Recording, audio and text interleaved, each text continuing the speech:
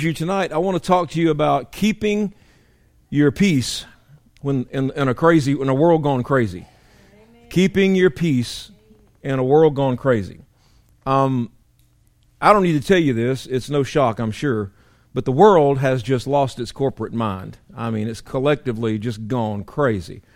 You know, the Bible says, and this is a prophecy that I think a lot of times people forget. The Bible specifically says that in the last days, men will call that which is evil good, and that which is good evil. There was a woman on Facebook today who was an abortion doctor, and she was laughing and joking and making comments about how she liked the moments when she could exercise her biceps by pulling a fetus out of the womb that had been aborted. I kid you not. And California today, I hate to go political, but California today, rather than pass laws that would punish Planned Parenthood for the horrible things that these undercover videographers have uncovered, they passed a law today to punish undercover video in California. So now it's against the law to go undercover video somebody, so that basically, it's all about Planned Parenthood, so that Planned Parenthood, the horrible things they do, can't be exposed. It's just, the world's gone crazy. America's at the tip of the spear with that. It's not a good thing. So I want to talk to us tonight, and I had to live through this, and I had to put into practice today, because today was one of the most irritating days, seemed like I've had in a long time. So I've had to put into practice today what I'm going to preach to you tonight. Let me give you a little taste. My day was okay until I had to go to town from where I live. It sounds like I live 40 miles out, but I don't. But I had to come to Douglasville proper to get some stuff. And I started noticing that every red light was red when I got to it. So I started paying attention. I kid you not. Every single red light caught me today. Every one. And then when I was driving and I would be at the red light, a couple of them caught me twice. Because these drivers in the cars ahead of me were doing something other than driving, and the light would turn green, and you sit there and you can't. When I'm in the front car and the light turns green, I do a quick glance. I'm across there, man. I don't want to hold anybody up. The guys in front of me today were like 1001, 1002, 1003. I just couldn't believe it. It was very irritating to me. Now, I have not sinned. I didn't, in my mind, I did not shoot at anybody in my mind. I did not hurl insults or curse. But I got to tell you, after so many little incidences like that, just being honest, it was very irritating. And then to top it all off, I actually had to go to Walmart. I go to Walmart. I know we all probably do. But, man, I'm telling you, I don't like to go to Walmart. But, I mean, you have this gigantor department store, and you got 2 people checking out customers. It's just unbelievable.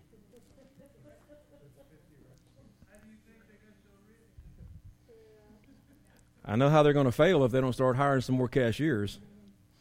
So I had to not only buy their products, I had to check myself out and bag my own little stuff to get out of the store. So it was not intolerable, and I know these are first world problems I'm talking about. But it doesn't matter what it is. If it's the sound your dog makes when he coughs up a hairball, if it's the sound of your wife chewing, if it's whatever it is, if it irritates you, it irritates you. And what we're going to talk about tonight is how to keep your peace in a world gone crazy. John chapter 14, verse 27. John 14:27, Jesus is speaking, "Peace I leave with you, my peace I give you. I do not give to you as the world gives. Do not let your hearts be troubled, and do not be afraid." Do not let your hearts be troubled, and do not be afraid. It's very clear in that statement, do not let your hearts be troubled, that letting our hearts be troubled is a choice that we can make. So let's look at several points that I prayerfully came to several days ago for tonight and had to actually put it into practice You ever heard the old saying, practice what you preach? Well, I sure had to do that today. And there were several other little things that happened that I don't have time to go into. But how to stay peaceful in a crazy world is the title of this. How to stay peaceful in a crazy world. Number one, there can be no real peace apart from God. We all know that, but it's always important to reiterate it. There can be no real peace apart from God. Over time, it is evident with attention spans, it is evident with studies of the human intellectual animal that cognitive drift takes place over time. And cognitive drift is basically another way of saying people stop paying attention. They don't keep focused. We don't think things are germane to life anymore unless we come up with a new way of saying it. And after you've lived a little while, you realize people are just saying the same things over and over and over. They're just coming up with different ways to say it, new ways to put the words together so they think it's a new thing. It's nothing new. It's called paying attention. My father told me he loved me more than anything else, but right up under that, running a close heat second, was, son, keep your mind on what you're doing. He said that to me if I just had $1 for every time. There can be no real peace apart from God, and I'm not talking about apart from coming to church or believing in God. I'm talking about the lordship of Christ. Now, that's very important to understand. We can believe in God. We can have a Christian relationship with God, and some people, I believe, have a kind of a casual Christian relationship with God. But that's not what I'm talking about. I'm talking about lordship. Now, lordship is something that we have to process our way through, because the concept, and I'm not going to get too far into it because it's a whole series of teaching, and it would do all of us well to think about lordship and maybe do a personal study in it, because it affects every single decision that you make, especially about social issues. Technically, there would be absolutely nothing wrong, technically, with me going to Longhorn. I could have gone to Longhorn for lunch today, and going over to the bar and sitting at the bar, ordering a glass of water with a lime in it, and eating my lunch at the bar at Longhorn Steakhouse. Technically, there's nothing wrong with that. There's a reason why I choose not to. It's not legalism, it's love. I choose not to do it because I don't want to make anybody else stumble. That brings me great peace. I started to go to Longhorn today to eat lunch, and I eat there sometimes, but if I had, I didn't because it was so crowded while I was there, so I just went home. But if I had, I would have requested a table in the main restaurant. I wouldn't belly up to the bar. I'd eat at the restaurant. And I'm not saying everybody else has to feel that way, but I've always adopted a policy of wherever it's within my power not to cause somebody to stumble, I will do that. Technically, it's not a sin to smoke a cigar. Cigars aren't really habit forming, because you're not supposed to inhale them unless you really want to die soon. You just puff them and smell the smoke. So there's really no sinful quotient per se. Technically, me and Mark could go have cigars together. We don't. Partly because they smell nasty, but in another way, it's a lordship issue. Lordship is how much of me, how much of my life, how much of my decision-making process am I willing to submit, willingly to surrender to the lordship of Christ. It's not about legalism. That's not what I'm talking about. I'm talking about a heart that is so in love with God. And I'm not saying this is my heart. I'm just saying a Christian that is so in love with God and so in love with people and so passionate. And of course, I want that to be me, and I try hard for that to be me, and I want that to be you too, and we all want that to be us. But I'm not putting anybody on a pedestal here. The idea of it, though, is what I'm talking about. That our hearts are so in love with God and with the people He died for. Let me tell you something, and I just want this to sink into you. There are some mean people in this world. I mean, and it seems like it's getting worse every day. Let me tell you something. You're not going to get to heaven. Now listen to me. This is important. None of us are going to heaven loving God and hating people. You're right. It's just not going to work. We got to love the same thing Jesus loved and died for, and that's people. We got to love God, and we got to love what God loves. For God so loved the world. In fact, God said in His Word that it was never His intention for anybody to go to hell. That hell was designed for the devil and his angels, not even us at all. So, let me encourage you to make some internal choices about lordship. And here's if I don't say anything else you get tonight, get this. Let Christ and let the Holy Spirit have lordship over your emotions. If you can do that, you can do anything. Because those emotions, 95% of the Christians I've ever met in my life are dominated and engineered through life by how they feel and what they think and their own perceptions, their own feelings, their own emotions. Just dominates their lives. I'm telling you the truth. Very few Christians rise above their emotions and get to the place of actually living by faith. They live by what they feel. So number one, there can be no real peace apart from God. I'm talking about personal relationship. I'm talking about personal surrender. I'm talking about lordship. I'm talking about trust in a way that is beyond, I trust Mark to give me his hand to pull me up out of the lake when I fall out of the boat. You know, it's more than that. It's trusting God with every heartbeat, every breath you take, the well-being of your family, your future when you don't know what it looks like and you don't know what next steps are going to be. But you know you got to move and do things and go here or do that or change this or do whatever. Trusting God when you don't know what that's going to look like. That's what I'm talking about. There can be no real peace apart from God. Number two, peace is the byproduct of faith in God and confidence in yourself. Now, I said both of those, and it seems counterintuitive to say confidence in yourself. That sounds carnal. That sounds egotistical. That sounds arrogant. Listen, having a little bit of confidence in yourself, I didn't say arrogance or self-centeredness or selfishness. I said a little confidence in yourself is not sinful. It's not ungodly. It's not wrong. It's one of the most healthy things you can do is to develop a little bit of self-confidence. If you don't have a little bit of self-confidence, you will never do what I'm doing right now. Did you know what the number one fear of human beings is on a survey of over 1 million people? Number one fear is not death. It is public speaking. Number one. Did you know that? It's amazing to me. I guess I've been doing it so long. You could put a meter on me. My pulse is just same as it always, same as it ever was. But peace is the byproduct of faith in God and confidence in yourself. What do you mean, Pastor? I mean that when we walk through life, if you trust God implicitly, if we have faith in His name, Jehovah Jireh, our provider, think about that. Jehovah Nisi, our banner. Jehovah El Shaddai, the God that is more than enough. Jehovah Rapha, the God who heals us. Think about that.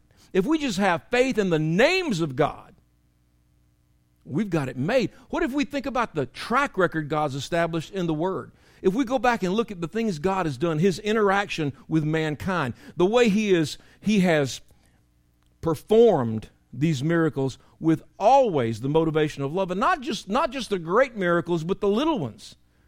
Like Jesus telling Peter, go fishing, and the first fish you catch, look in his mouth, and there'll be a coin. Pay our taxes with that.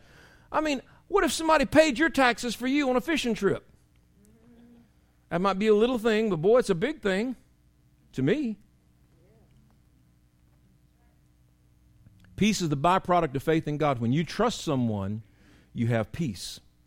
If you trust your husband, and he is proven trustworthy, when he goes on a road trip for the job and he's going to be gone all week, you don't worry and you're not tense and you're not upset. You have peace because you trust him. Peace is the byproduct of faith. You have faith in his character. You have faith in his love for you. You have faith in his commitment to your vows. You have faith in his desire to be there for you and not to do anything to hurt your heart. Peace is the byproduct of faith. When you trust God, you don't worry. You're not anxious. You don't stress. Did you know that there was manna every day for the Israelites until the first day they crossed the Jordan River after 40 years? They crossed the Jordan River and set foot on the promised land. On that day, the manna came no more. Isn't that amazing? But for all that time, they could trust God that He was going to give them manna. Isn't that something? And He did. But when the time came, it was like, okay, now it's time for you to, you're in the promised land now. There's grapes the size of softballs around here. Go make your living. Confidence in yourself is not arrogance. Confidence in yourself comes by way of the things you've learned, the things you're capable of doing, the skill sets you possess, the knowledge that you have, the wisdom you've accrued over time. And all of these things are gifts from God. I have great confidence in my ability to survive in the wilderness. Great confidence.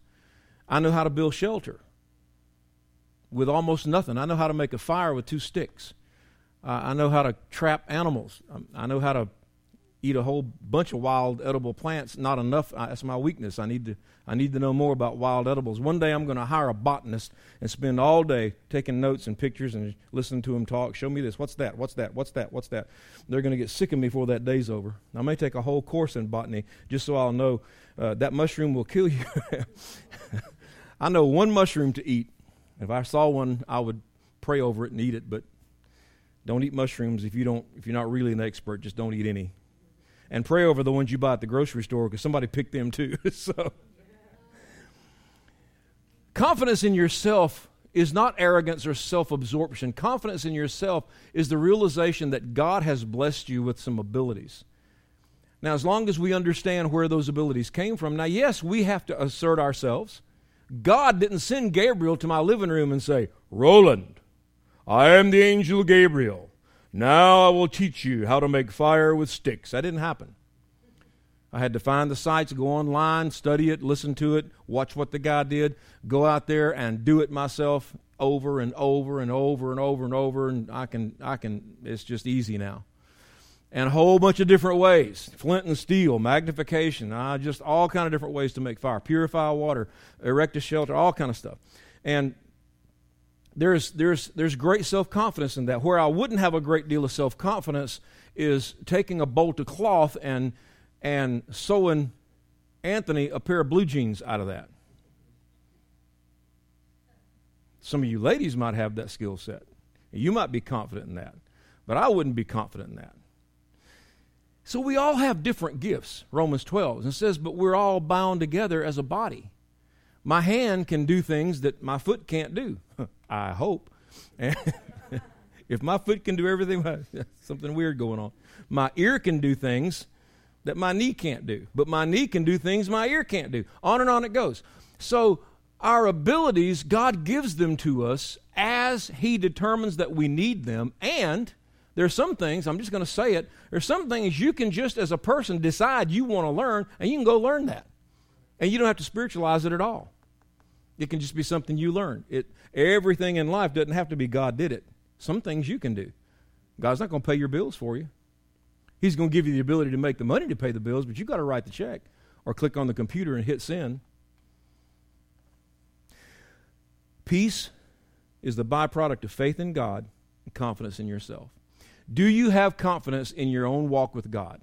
Let me posit a question to you that causes many Christians to stop in their tracks and really seriously look hard at their own maturity as a child of God. If you had ultimate power just like God, could God trust you with it? What would you do with it right now? If this being just appeared like Q from the Enterprise, like Q from Star Trek The Next Generation, and he said, you're one of us now. And he snapped his fingers at you and a little light appeared and you had the same power, he could do anything. What would you do? Could God trust you with that kind of power? That is a profound question that tests us to the very core of our being because it speaks to the motivations we have. It speaks to any issues of unforgiveness we may have. It speaks to priorities. It speaks to profoundly matters of character. It speaks to character profoundly. What would you do with that kind of power? Confidence in yourself is not just your fleshly ability to do stuff, make fire or sew or cook. Your confidence, more so in yourself, is that you have walked with God to the extent that you're never puffed up about it, you're never arrogant about it, but you know that the first priority in your life is your own walk with God. That's the kind of confidence you need in yourself, that no matter what happens, you're never going to stray from God. Amen. Now, that does not mean that we put ourselves in temptation's way unnecessarily. Now, I've never been a drinker. Now, I don't like alcohol in any form. Even when I wasn't really living for God, I never had a deal with alcohol. Just don't like it, just never did. If I were an assassin for the CIA, I still wouldn't drink. I just don't like it. So that's not a thing for me. But it may be a thing for you.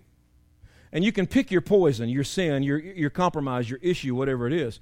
But it is when you fall in love with Jesus Christ so intensely that you know in your heart that the most tempting thing, not that you would find out or seek it out or try to test yourself, but you know in your heart the most tempting thing that you ever encountered in your life, if suddenly there it was before you, and suddenly you're in a place where nobody will ever know, nobody will ever see, it's totally you, totally alone, and you can do this and nobody's ever going to know.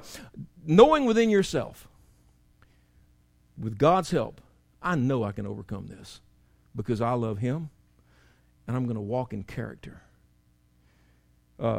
By the way, character is very important. That's what the fruit of the Spirit's all about, our character. Number 3, peace is within us, not outside us. Peace will always be within you, not outside you. If you wait for all your circumstances to line up perfectly in order for you to live in peace, you'll never live in peace.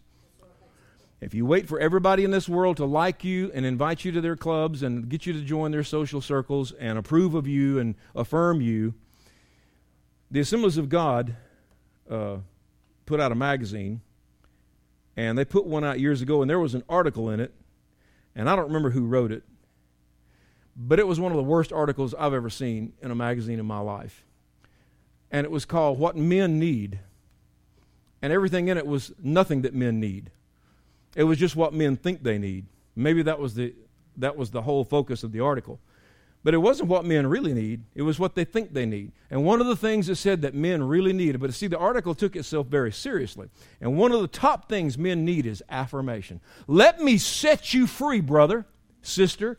You do not, read my lips, you do not need affirmation from any other human being to establish you as a child of God or a human being worth your own salt. You don't need anybody's acceptance. You don't need anybody's approval. And as long as you think you do, you're going to be subject now to the societal circle that surrounds you, if whether they affirm you or not. Who did John have affirming him on Patmos when he was in the Lord's Spirit on the Lord's day and penned the revelation? There was nobody to affirm him. I can cite example after example after example till you all get sick of hearing it. The point is, if you long for affirmation from other people, your kite is blowing in the wrong direction. It's just not what you need. What you need is to have inside you the reality of God's power operative in your spirit. You need God's favor. You need God's approval. You need God's affirmation, not man's, God's. And that gives you peace inside you. How can Jesus be asleep in the boat when the storm is so bad the disciples think the boat's going to sink, we're all going to drown? I mean, it had to be a bad storm. There's a lake not far from my house called Lake Moultrie. I fished in that little lake all my life, but rarely in a boat. I'd always go with my dad in the wintertime when all the 20-foot gators were supposedly hibernating. I kid you not. And we'd put on waders and go out there in the cold water, sometimes break the ice, and fish with these little spoons. We'd catch bass like crazy in the middle of the wintertime, January, February. And then in a couple of months, these dinosaur-sized gators come out. It's like we were wading out there just a little while ago. But Lake Moultrie is a shallow lake, and it's round. And it's about 70,000 acres. And I have heard reports on the Bassmasters tournaments and weather reports, and you can look online tonight when you get home if you want. But there have been waves on that lake 9 and 10 feet tall on the lake. That's amazing. How How can you be in that, in a little wooden boat, and be asleep and be at peace? It's because peace is always in here. It's never out here.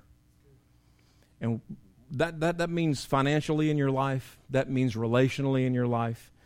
You know, you look at social media and you see some of the posts that people make, and some of these people have been in your church at times in the past, and you think, what's going through your mind right now? You know? And you pray for them, and you go on to something productive. But peace is within us. It's not outside of us. Remember that when storms come to your life, and I hate to say something so churchy as storms come to your life, but you know what? They do. You know, I read a thing from a very, very popular pastor today on Facebook, and it was just a chain letter of cliches. It was one cliche hooked to another one all the way down to the end of it. And after I got done with it, I said, man, that was just one cliche after another. And then I thought, yeah, it was, but every bit of it was true. And everything it said was straight out of the Word of God. So cliche or not, and there's another example of, well, yeah, but we just need to find a new way to say it. Get over that and just appreciate the truth for what it is. His son will say it a different way, but he'll be saying the same truth. Okay? It's important to understand that storms are going to come to your life. Difficult times, hardships, uphill battles, challenges, hindrances, obstacles, entire frontal assaults that Satan has been engineering for years just to take you out at a specific time in your life are going to happen. And I'll tell you something else that'll rob your peace. Things that disappointed you bitterly. If you're not careful, that disappointment will get inside you, and it'll percolate, and it'll just sit there. And you know what? Let me tell you something about disappointment. Some disappointments are legitimate. Sometimes stuff happens that just shouldn't have happened. Did you know that? Wrong is wrong. But how you respond to that is going to determine whether you have peace about it or not. They're still going to answer to God for what they did. But you get to decide how it's going to affect you. And that's the truth with all of it. No matter what's happening out here, I have the right of refusal to allow that thing to get inside me. You know what sinks boats? What sinks boats is not the water outside the boat. As long as the water is outside the boat floats. Only when the water gets in the boat does the boat sink. Think about that. Keep the stuff that's supposed to be outside you, and don't let it inside you. Because when it gets in you and starts eating you, it's going to sink your peace. Number 4, pressures, stresses, and irritations are part of life. It's all in how we respond to them. And that is our choice. You get to choose how you respond. And this is why I think that peace can be administratively, to use a business term in its connectivity with our own psyche, I think that we can administrate a little bit of peace in our lives by adroitly using patience. You don't have to respond to life and to circumstances and to events in your life with the first response thought that pops in your head. I'm going to tell you something that's real popular right now. Real popular for people to say, well, I just don't have a filter. I just say whatever comes in my head, it comes right out of my mouth. I have a word for folks like that. Grow up. You're not going to make a lot of friends in this world, and you're not going to win a lot of people to Jesus without some kind of filter between here and here. If you don't have a filter, there's Ace Hardware right over there on Church Street. Go get you a filter. We all need a filter, guys. I've got almost purebred English, but before that, I've got Viking blood all in my bloodline. Kristen's the one that told me that just a couple of weeks ago. She's done a lot of research on our family. Our family goes back way back, even before England, and we were Vikings. So I have a... Well, there's going to be a conversation when we get home. No, I'm teasing. Donna goes, that explains a lot. Yeah, thank you. We were the group that actually invaded England and took it over and killed all the Saxons and settled the place. So, yeah. So I have, in my life, I have how can I say it, volcanic, nuclear type of a temper. I walk out in the yard and get angry, grass just dies, birds fall out of the sky, earthworms. I have a bad temper. You know what I found out? Mature Christians don't have bad tempers. Exactly. You ask her. I'm always even-keeled, man. Exactly. The only time I'm going to get really uptight is if you break in my house at 3 a.m. and you got a problem. You got about 45 problems or more of all different sizes and calibers. But I'm serious. I used to have a horrible temper, and I used to just not care what the result was. Kind of thought it was fun, actually. But God helped me with that. Y'all are supposed to laugh when I make faces like that. Y'all are like, is he serious? No.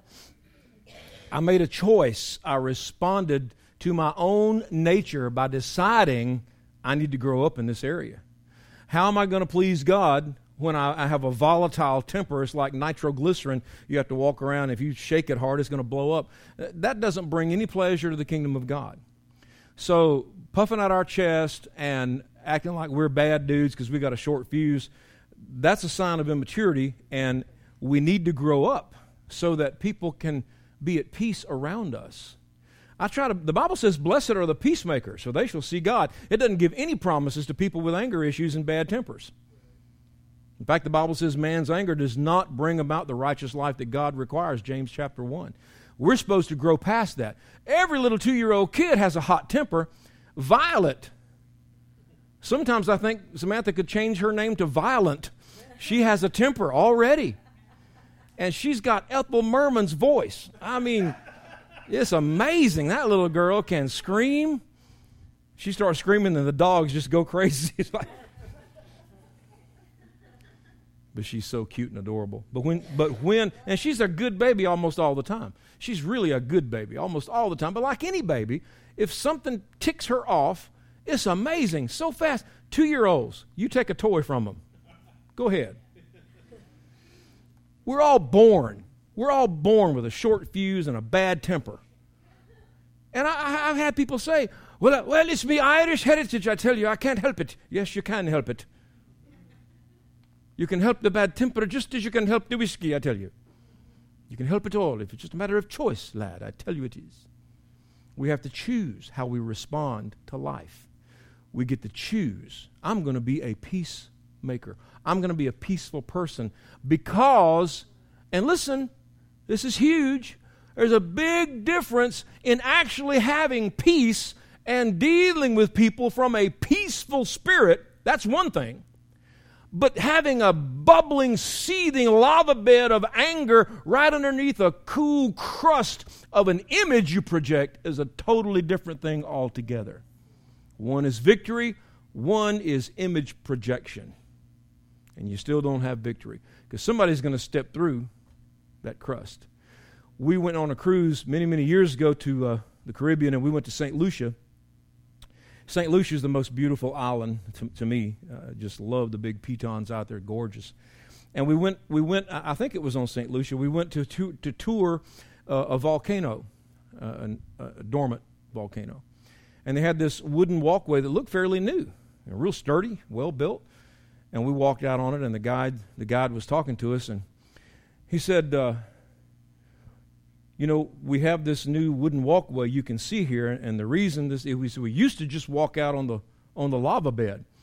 He said, and one day we were out here on the lava bed, and somebody just fell through the crust into the lava, and they died.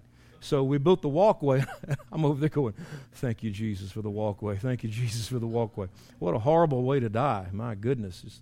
And of course, they never saw him because the lava's moving. It just dropped right through it. And you could see the vents where the smoke was coming out. It is not enough for us to have a cool covering, just a control mechanism over an issue that is still toxic and burning in our lives. That is not victory. That's better than nothing, but it's not victory. We need to grow to the point that the lava underneath is cooled and it's not an issue anymore. we sat down at a restaurant with a group of young people one time, and one of the girls in the group, there was a picture of a margarita on an advertisement in the restaurant, and she sat down, she saw it, she went, "Oh my God," she grabbed it, she said, "I don't need to see that." And I thought, there's a problem. You don't have victory over that. If you had, now I'm not saying we should put ourselves in temptation's way, but if just a picture of that so elicits a kind of response from you that you can't even look at it, you don't have victory over that yet. Guys, we got to grow to the place that these alluring things of the world don't torture us so much, not because we're inhuman, but because we love God so much more than we love the compromise. We're so much more in Him, in love with Him, than we are the seedy things of this life. So it's all in how we respond. Number 5, eliminate things that steal your peace or feed your negativity. Now, you know me, I have always kept abreast of politics. And I really kept abreast of politics in this last election. I brought a lot of it across the pulpit, almost to a point of counterproductivity. And it was necessary. I really wanted us to vote. I really wanted us to. It would have been horrific. Just going to be honest with you, if Hillary Clinton had won the election, it would have just been horrific. So I don't apologize for bringing it to you. I never will. And I keep you abreast of things that are going on. And even now, if some things happen in the world or in America that I deem worthy of bringing them to you for prayer, I'll bring them to you. But I am going to tell you that probably the chief thing in my life, this thing started eating on me back in January. Because here's what I thought. I'm just going to, you're my family, I'm just going to share with you. I thought when anybody, any conservative, Donald Trump wasn't my first choice, but hey, he won, let's get behind him and support him. Any conservative, I thought when they won, surely that the Republicans in Congress, the House of Representatives and the Senate, surely the Republicans would rally behind them and turn this country around. And when I realized that the Democrats, who are marginalized and have lost more elections in the last 15 years, it's unbelievable. It's unbelievable that the Republicans listen to them at all right now.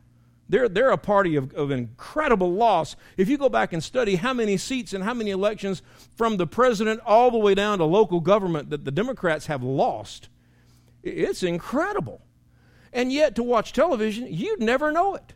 You'd think they were just a few votes off from the Republicans because the media twists things like that. And when I saw how the Democrats still are intimidating the Republicans, it seems to me, and if I hear one more word from Chuck Schumer, I don't know what I'm going to do. And the Republicans acting like they can't find their backside with both hands, don't know what to do, and can't pass anything. We've got the White House, the Senate, and the House, and we can't repeal Obamacare. So, right around February, I decided, you know what? And I'll just be honest with you. I was driving around every day just seething. And I finally decided, I'm angry. I'm angry all the time. I'm angry all day long. What's got me so angry? So I started doing some inventory, and I realized I'm mad about the direction of this country. I'm angry about politics. Every time I listen to Rush or Hannity or Fox News, I get a little bit angrier at how stupid these people can be. So I made a decision. I did. I made a decision. I backed away. I hardly ever listen to Rush now. I hardly ever listen to Hannity. I'll actually get my news in written form so that I don't have to hear these people talk. I get my news off of the Drudge Report or Breitbart. That's where I get my news. Both of those are excellent sources of news, by the way. Matt Drudge, Drudge Report, and Breitbart News. I hardly ever watch Fox News anymore on TV. Of course, I never watch any other of the fake news places, but I just backed away. And I backed away by choice. Well, that means you don't know what's going on. No, I didn't say that. I keep abreast of what's going on in the world. I have to because I preach it all the time. But I don't have to immerse myself in all the details of it and the attitudes that swirl around it and allow myself to get sucked into the vortex of all the negativity. I can just keep abreast of the high points and not let it get into my spirit. Now, that's my choice. I know me well enough to know what toxifies me and what doesn't.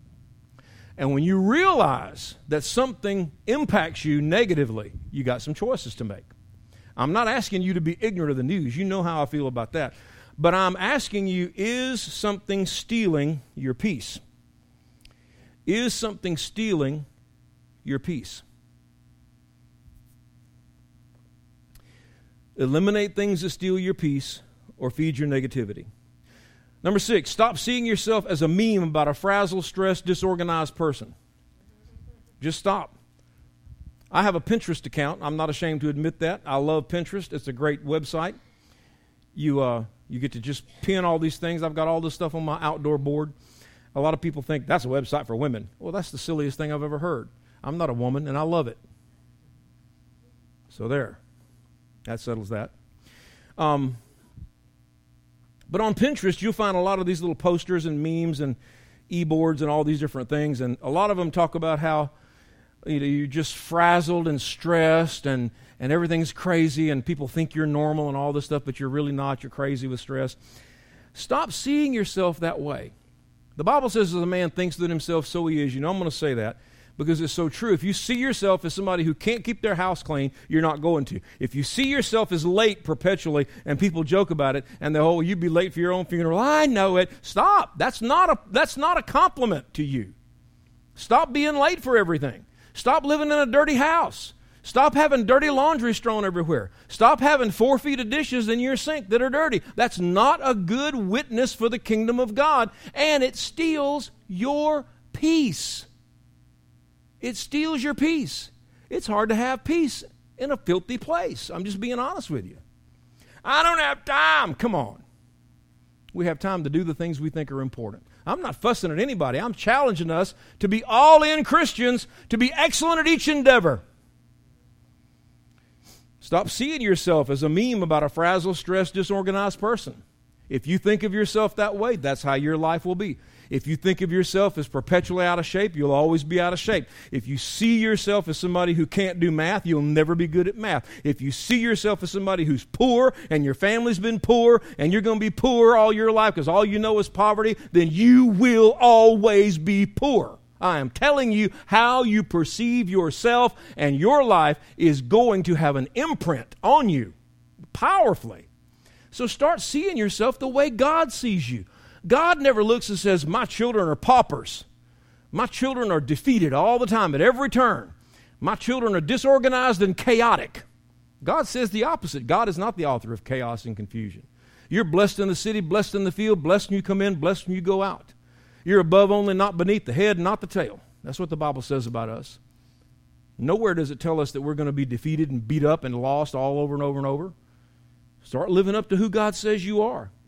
Next, clean your house, your car, and space at work, and live in some semblance of order. Now, this is a very practical thing, and some people see, now listen to me, this is important, some people don't see a connection between how their house, their car, and their workplace looks and their walk with God. But I'm here to tell you it all goes together. If God is not the author of chaos, why should we be? I'm not saying I need to come check your house with a white glove. But I am saying if I have to tiptoe through the dirty stuff to get to your table, there's a problem. And if your house never looks good enough for company just to drop by, and I say this to you with tongue in cheek because right now, things at my house with Samantha moving in and getting ready and different things happening, baby stuff everywhere, it's not chaotic, but it's not like it normally is. But it'll get there. It just takes time. We predominantly normally live in a neat, tidy house. It's not germ-free. It's not aseptic. It's not always perfect. We live there. But we do our best to keep it in some semblance of order. Now, listen, the reason you want to do that is not because you're trying to earn God's love. God loves you whether you got 1,700 dishes in the sink or not. That's not an issue here. The issue is, and I've proved it because when I was in college, I rebelled against all my parents' good housekeeping techniques, and I decided to live like a slob. When you live in a sloppy, unkempt, untidy way, it affects your peace. It affects your discipline. It affects your self-worth. It affects how you... Psychologists have done intensive studies on this. It does matter how your house, how your car looks. It matters. And all of us could probably do better in the car area. Mine's not perfect. Our house isn't perfect. But hey, this is just for you. I'm not fussing at anybody. I'm just throwing out a challenge to all of us. Let's take a look at how the environment in which we surround ourselves on a day-to-day basis, that has an impact on us. Because we see that as a reflection of ourselves subconsciously. We see it. We see disorder around us. It's hard to be peaceful in a disorderly place.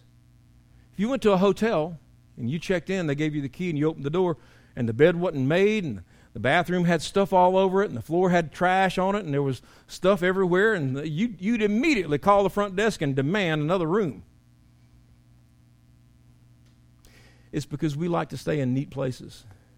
We like to stay in nice places. When we went on that cruise, it was so cool because every morning after we went out and came back in, the housekeeper would come in, and they'd take our towels and they'd make them into animals, and they'd hang the monkey from the light and put my shades on him or something cute like that. It was so neat. We looked forward to what kind of little animal are they going to make out of the towels. And in the evenings, they'd turn our bed down to be 2 little chocolate mints. If I ever go on another cruise, I'm going to tell whoever does that, I hate chocolate mint. I want milk chocolate with almonds in it, all right? Don't put no mint on my pillow. But hey, let's all look at the way we live every day. And let's see if our environment that we might, we don't have a whole lot of power over a whole lot of things in our lives. We don't have power over the government. You don't have really power over what the school does with your kids. We don't have power over the national government. We don't have a lot of power over the local government. But there's a few things you have power over, and how you keep and how I keep the space we live in and the cars we drive and the space we work in, we do have power over that. And an orderly, neat place really does make you feel more at peace. It makes you feel a more well-ordered life increases your own sense of well-being and command of your immediate environment. There's great peace in that. All right.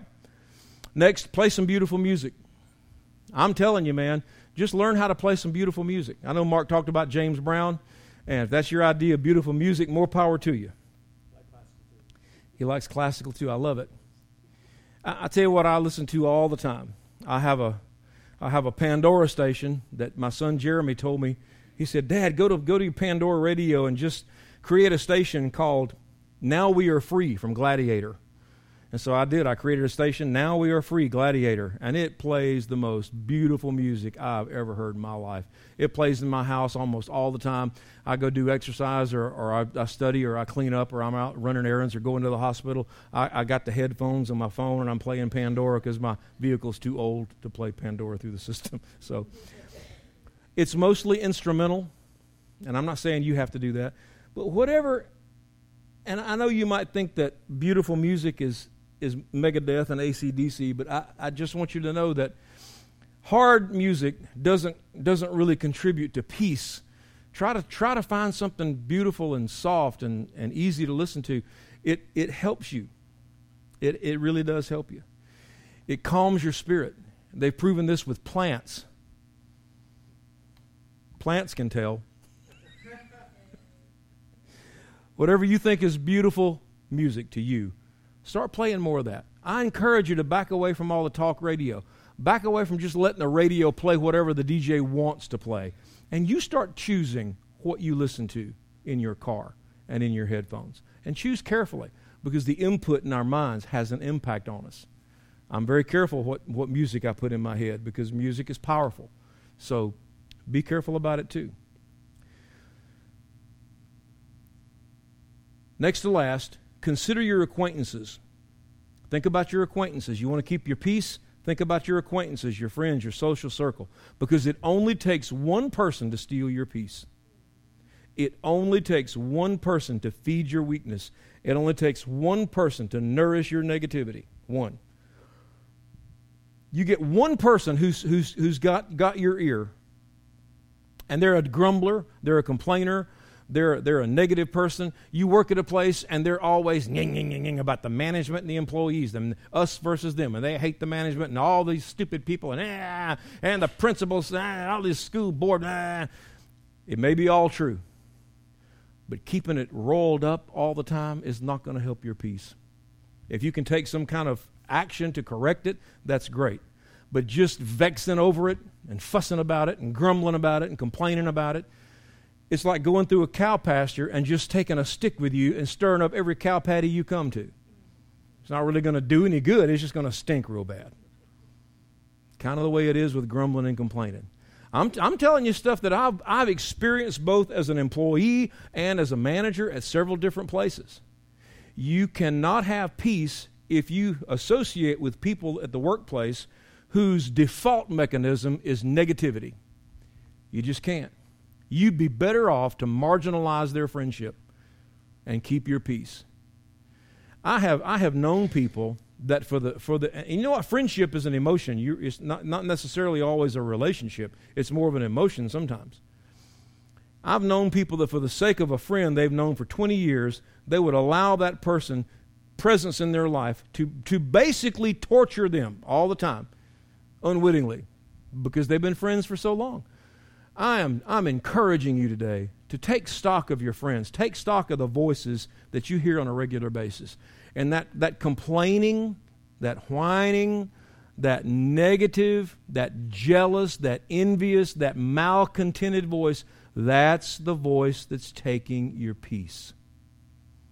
I'm not asking you to be mean to anybody, but sometimes just backing away a little bit. You have to say anything, just back away. You don't need that voice pounding your peace all the time. It will not help you. Last, the closer you grow to God, the more peace you're going to have. One of the reasons we're doing All In is to try to get everybody as close to God as we possibly can. Because the Bible says, I will give you peace that passes all understanding. Think about that. Think about that. Yes. Peace that passes all understanding. Peace in the midst of the storm. Yea, though I walk through the valley of the shadow of death, fear will have no hold on me. I will fear no evil. I mean, those are powerful words that mean things. Those words mean things in everyday life in America in 2017. Those aren't just archaic Bible verses that we've all heard since Sunday school days. Those are powerful truths that the Bible says will happen in our lives if we put them into play. It's our choice. The closer you grow to God, the more peace you're going to have. Because the closer you get to God, the less enamored you are with yourself, your flesh, your carnality, your opinion, all the things of our human nature. We become less trusting of our human nature, and we become much more trusting of the nature of the Holy Spirit that abides within us. Peace. My peace I give to you, Jesus said, not as the world gives. What do you mean by that?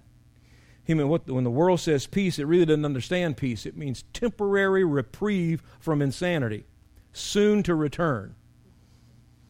But the peace God gives is more than just a quiet in the eye of the storm. The peace God gives is lasting peace. It's peace irrespective of the circumstances that surround us. It is peace irrespective of other people's opinions. It is peace regardless of how many times or how major the disappointments and hurts of our past have been. It is peace regardless of the uncertainties of our future. It is peace knowing that God holds us in the hollow of His hand. And that no matter what, we're with Him. Story is told, with this I'll close. There's a book called The Story of With. It's a weird book. Don't read it late at night. It's a good book. But it's written in a very strange style. And there's a story of a little boy, I think 5 years old or so, maybe a little older, getting in the truck with his dad. His dad said, "Son, come on, let's go." Little boy hopped in the truck. Dad cranked up the truck, put it in gear. drove to the edge of the driveway, pressed the brakes, looked over to the son and said, "Don't you want to know where we're going?" And the little boy looked at his dad and said, "I don't care where we're going, Dad, as long as I'm with you."